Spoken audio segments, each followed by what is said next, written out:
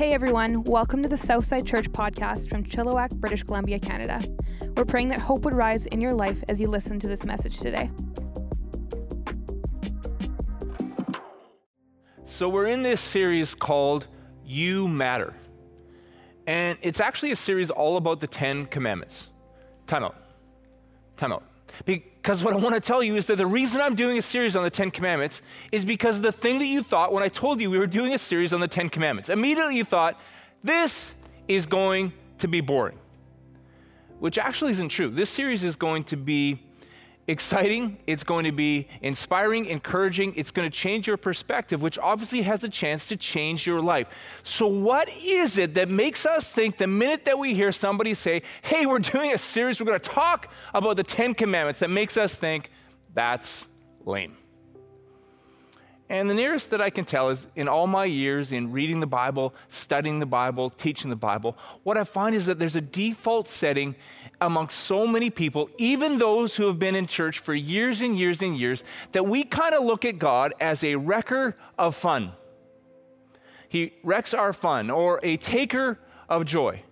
And I want you to think about that for a second, because if God is a wrecker of fun and a taker of joy, well, then his commandments are the means by which he wrecks our fun and he takes our joy. So why would anyone want to learn that? And when we teach that way, when we believe that way, when we kind of just accept that way of thinking, that God is a wrecker of fun and a taker of joy, we make it seem like faith and fun become mutually exclusive. So you need to choose. And some people choose faith over fun. And these are the people that say, man, there's so many things that I want to do. There are so many fun things that I would love to do, so much joy that I would love to pursue, but I can't. I can't because I'm a Christian, and I'm white-knuckling my way through life because I'm really scared that if I do those things, God's going to be mad at me, and that's my life. Isn't that inspiring? And then you get other people who choose fun over faith. They say, look, I believe in God and everything, but I've kind of done a pros and cons list, and I figured out that, really, I just don't want to miss out on all the awesome things that I want to do. So I'm just going to do what I want to do and let the chips fall where they may. And it's really such a false dichotomy. Like in all my life in teaching the Bible, in studying the Bible, in reading the Bible, in living for Jesus, I've never found that faith and fun are mutually exclusive. In fact, what I've found is that God is not a wrecker of fun. God is actually a bringer of blessing. That God isn't a taker of joy, he's a giver. He gives us purpose, he gives us strength, he gives us hope. God is a giver. And yet, when I say to you, man, we're going to do a series on the 10 Commandments, for so many of us, we look and we go, no. There's a perception out there that God is a wrecker of fun and a taker of joy. And I wonder why that is. See, I think part of it is that too many people have been in too close a proximity to legalistic Christians. And for a legalistic Christian, they really want to portray God as a wrecker of fun and a taker of joy. And for me to help you understand that, I need to use a water skiing analogy, of course, okay? So I want to tell you, I grew up water skiing, loved it. And back in my day when we water skied, there was really only 3 different ways that we could water ski. We would water ski on 2 skis, we would water ski on 1 ski, which is called slalom water skiing, or we would water ski with no skis, which is called barefoot water skiing, okay? But just near the end, when I was kind of not water skiing as much anymore, I noticed that people started doing this thing called wakeboarding. And it looked amazing, like super cool. I didn't have a wakeboard, so I didn't do it, and frankly, it looked a little bit scary to me anyways, but it looked so cool. And I saw people started wake skating, which looked even more difficult than wakeboarding, but still great. And then a few years ago, I noticed that people started doing this thing called wake surfing. Amazing. Like, it's the coolest thing I've ever seen. Like a couple years ago, I was standing on the beach, and this boat came by, going really slow, cranking music, and there was a 25-year-old guy wake surfing behind the boat. And I saw him, and he was just like carving up these waves on his wake surf board. And then, listen, this is what he did. He took the rope and he threw it into the boat. And he kept, like, he didn't need it. Do you understand? Like, the momentum from the wake of the boat that he was surfing allowed him to keep, and I'm like, my mind was blown. I'm like, this is the greatest thing I've ever seen. So when the guy came in from his run, I walked over to him like, you are incredible. You're amazing. He's like, oh no, it's really no big deal. I was like, no man, like I saw you. You threw the rope back into the boat. Like I've never seen anything like that. And now he started to warm up. He's like, well, yeah, it is pretty difficult actually. You gotta have a lot of core strength for sure. You gotta really be able to fire your quads. And you gotta have a great sense of balance. Like I've done a lot of dry land training to get ready for this moment. And he's going on and I'm like, wow, that's so cool. That's so amazing. Well, what neither of us realized was that while we were talking, his 9-year-old little sister, it was her turn. And we didn't notice it until we heard a noise and we looked up and there's his 9-year-old little sister and she's wake surfing behind the boat. And just as we were both looking, she threw the rope back into the boat. And he looked at me and I looked at him. And there was kind of like a moment's silence, and I was like, man, it was awesome to meet you.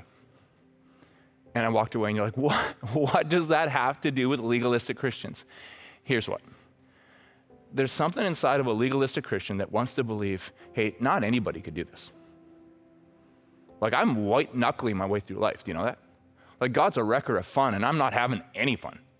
God's a taker of joy, and I've turned my back on all joy. Not too many people could do this.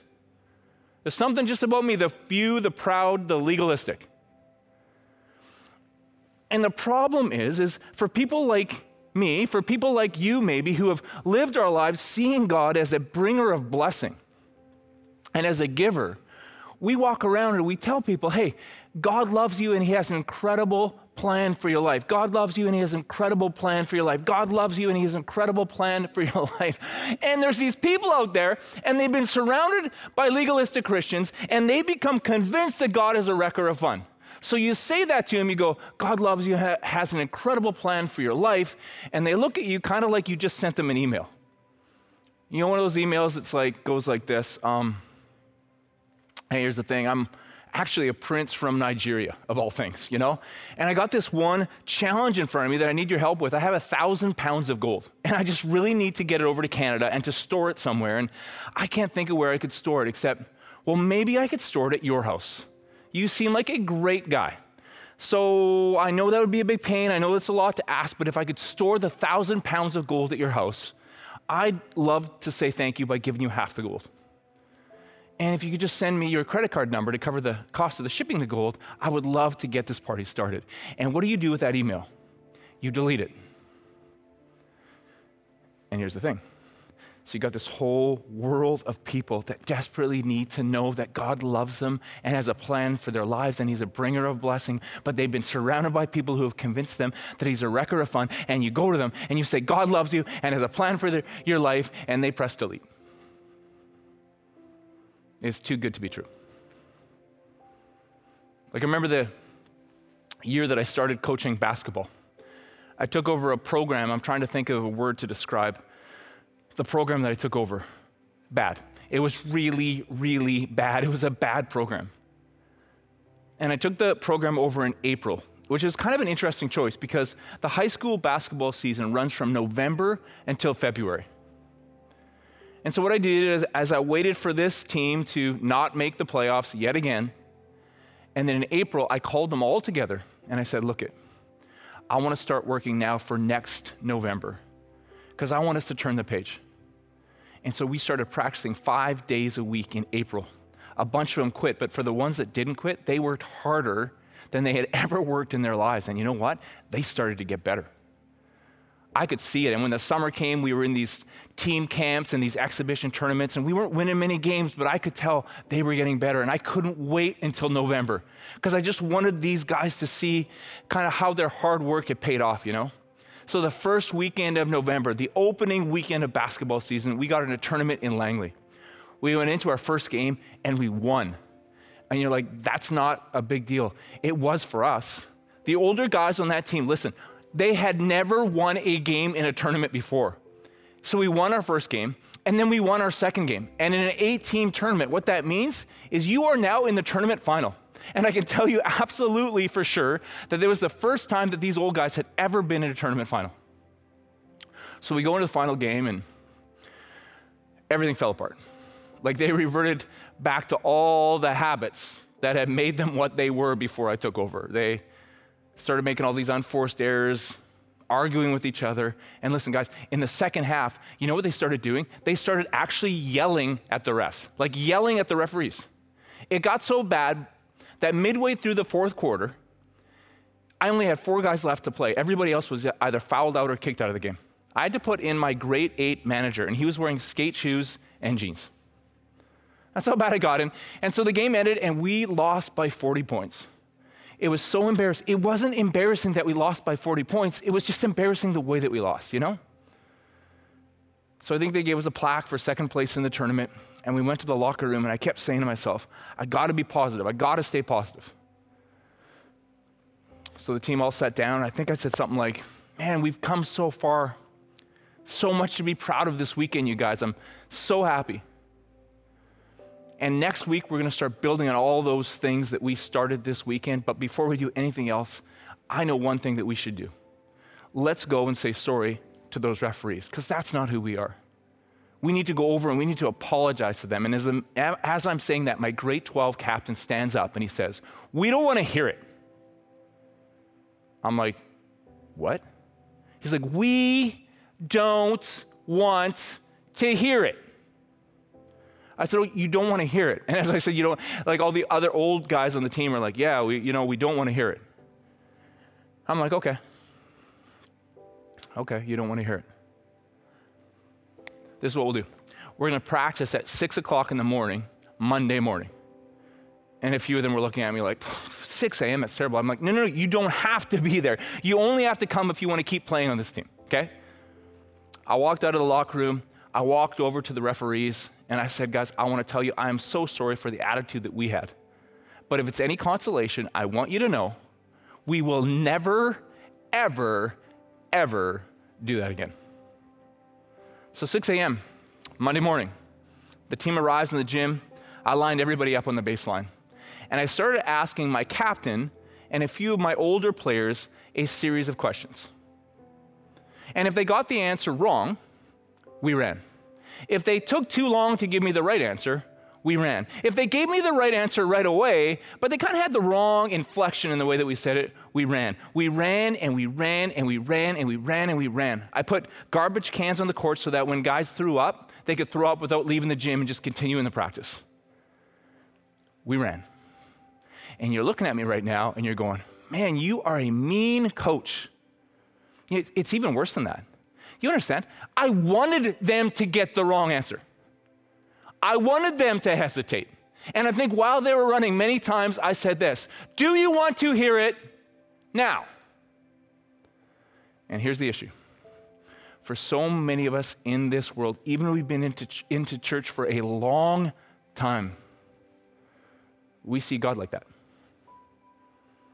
Like he's given us these laws and these commandments and these decrees, and he wants us to get it wrong.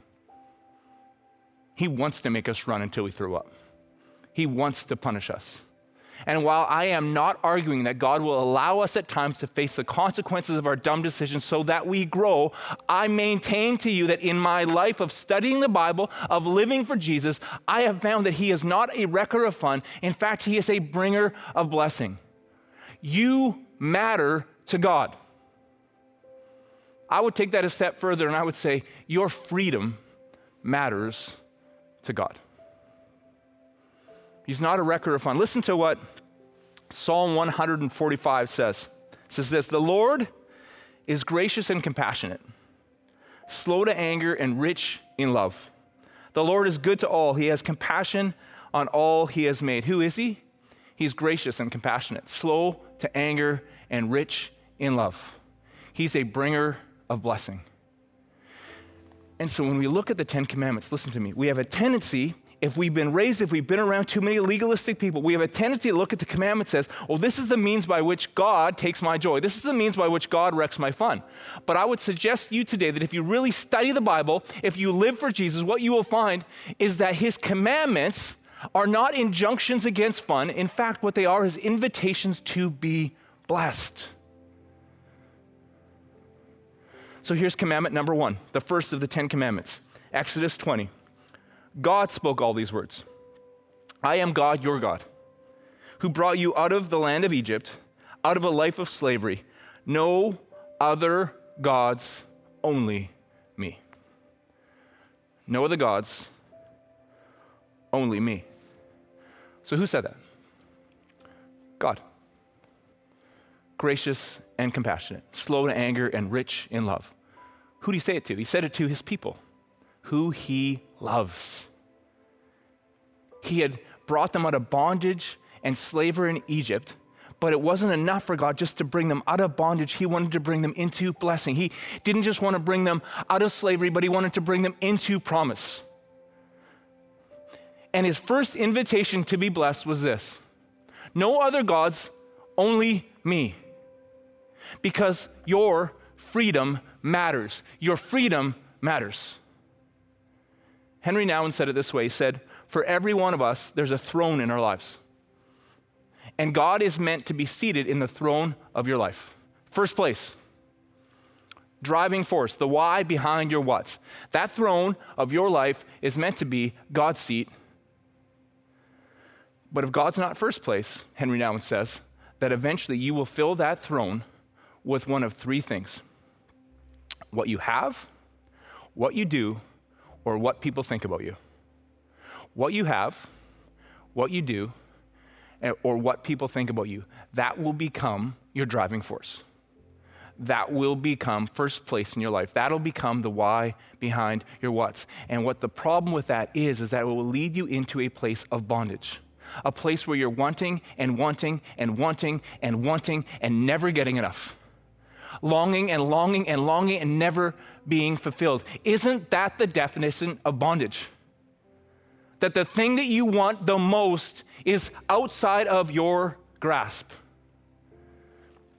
Jesus said it this way: seek God's kingdom first, and everything else will fall into line.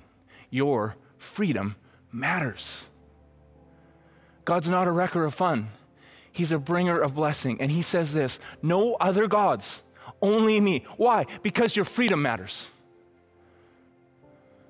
At the end of grade 9, my buddy Rich Stewart and me went to a summer camp called Camp Silversides. And the tradition of this camp was that at the end of the week, there was a banquet. And every guy at the camp was supposed to invite a girl to go to the banquet with him. Okay, so Wednesday rolls around and we still haven't asked anybody. But it's Water Slide Wednesday, so it seems like a good day, okay, to ask somebody. So Rich and I never talked to each other about who we were asking, but out of the 100 girls at the camp, guess what? We both asked the same girl. So I'm standing in line for the drop of doom, and I asked her, and she says to me, maybe. I'm like, maybe? That's okay. That's weird, you know? And so kept water sliding, got back that night. I said to Rich, hey, did you ask anybody to the banquet? He's like, yeah. I'm like, who did you ask? And he says, the same girl I asked. I was like, that's amazing. What did she say to you? He said, she said maybe. I'm like, she said maybe to me too. That's so weird and kind of uninspiring. So I remember the next morning at breakfast, I came up to Rich. I said, you know what? You can go with her. I know it's only a summer camp banquet, but I guess I was kind of hoping that whatever girl I went to would kind of like be stoked to go with me. You know, not flipping a coin or drawing a straw, but like wanting to go with me. And then Rich says, well, now that you put it that way, I don't want to go with her either. And what I'm not looking for is counseling for my, failed grade 9 love life. I'll bring that up because God says, no other gods, only me. No maybe. No flip a coin. God is meant to sit in the throne of your life. Because if he doesn't, what's going to end up being there is what you have, what you do, or what people say about you, or some version of that. There's so many good things in this world. There's sex and money and houses and wakeboarding boats and cars and prosperity and position and popularity and trophies and awards, and they're all good things. The problem, God says, is when you try to make a good thing into a God thing, you end up in a place of bondage. Because you're going to be wanting and wanting and wanting and wanting, and it's never going to be enough. longing and longing without fulfillment. That's bondage, and your freedom matters. So God says, no other gods, only me. Put me first, and everything else will fall into line. I have a buddy who was spending some time with God a couple months ago, and he says, I feel like God gave me the 3 steps to freedom. 3 steps to freedom. I said, what are they? He said, step 1, the God who spoke the universe into existence loves me fully, completely, and unconditionally. Okay, step 1, the God who spoke the universe into existence. The Lord, gracious, compassionate, slow to anger, and rich in love. That God loves me fully, completely, and unconditionally. That's step 1. Step 2, He is for me. He's on my side. He wants good for me. My freedom matters to him.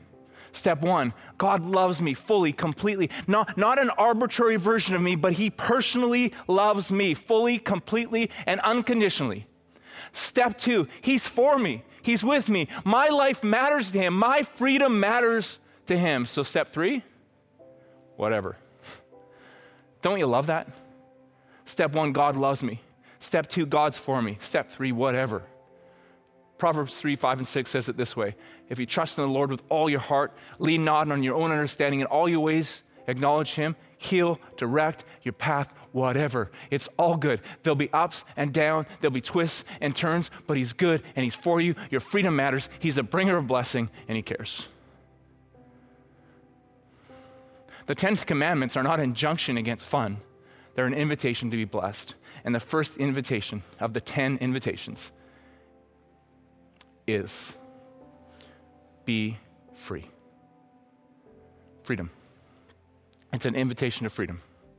And what you'll see when we go through the rest of the 10 Commandments is God brings freedom into every area. Freedom in your finances. Freedom in your relationships. Freedom in your past. Freedom in your present, your future, and your eternity. Freedom. That's God's plan. You know why? Because you matter to him, and your freedom matters to him. And so what do? Man, I don't know, I think it comes down to those 3 steps, you guys. I think it comes down to that moment that we come to when we say, God, you really do love me fully, completely, and unconditionally. You love me, and you are for me. So the 3rd step is whatever. You understand what I mean when I say whatever? It's this. I open my hands. I trust you. And I guess for me, as I close today, I want to invite you to make every week of this series a priority. It's going to be exciting. It's going to be encouraging. It has the potential to change your perspective, which will change your life. But what does it mean to trust him? Well, I think it's got to start somewhere, doesn't it? And so I ask you, where are you at with God? What have you been told about God? What have you heard about God? See, because I think for some of you who are listening or watching, wherever you're listening, wherever you're watching, as I've been speaking, something's been stirring up inside of you because you realize, man, this isn't the God that I've been taught. God's a bringer of blessing, and that excites you. He's a giver that you matter to him, and your freedom matters to him. And I think trusting him starts with one next step. See, God sent his son Jesus into human history, and Jesus lived and died and rose again, and he did it all for freedom, that you could be free from the sins of your past, that you could be free to live today with strength, and you could be free from the worries of tomorrow, knowing that he's got you. He's got you today, tomorrow, and forever. So man, maybe today is your day to take that first step of faith, that first step of trusting. For some of us, today is the day that we take our 20th step, and we still got to open our hands, but maybe today is your first day. So if that's you, I just want to invite you to join me as I pray right now. So dear Jesus, thank you. Thank you that I matter to you, that my freedom matters to you. And so today I entrust my freedom to you. Jesus, I pray that you would set me free from the sins of my past. I'll ask you to be my Savior, to forgive me. And I pray that you would set me free from my struggles of today, that you would give me the strength to walk through them one next step at a time, and that you would set me free from my worries of tomorrow, that I would remember that you got me, that you're for me today, tomorrow, and forever. I love you, and I thank you, Jesus. Thank you that you died and rose again for me. In your name, amen. Amen. Man, if you just prayed that prayer for the first time and you took that first step towards trusting him, I want to say congratulations. You're on the road to freedom. And we would love to help you. So if you just prayed that prayer, do you want to just do me a favor and text the keyword LIFE, L-I-F-E, to 604-670-3040. We don't want to stalk you, but we do really want to support you on this journey. Other than that, I want to tell you, wherever you're at, let's have an open-handed posture. Let's remember, God loves you. You matter. Your freedom matters, and you're walking into it as you trust him day by day. I love you, and we'll see you next week. Thanks again for listening. To hear more messages like this one, make sure to subscribe and check out our podcast channel for past episodes. And to stay up to date with all things Southside, follow @Southside_church on Instagram. We love you guys. The best is yet to come.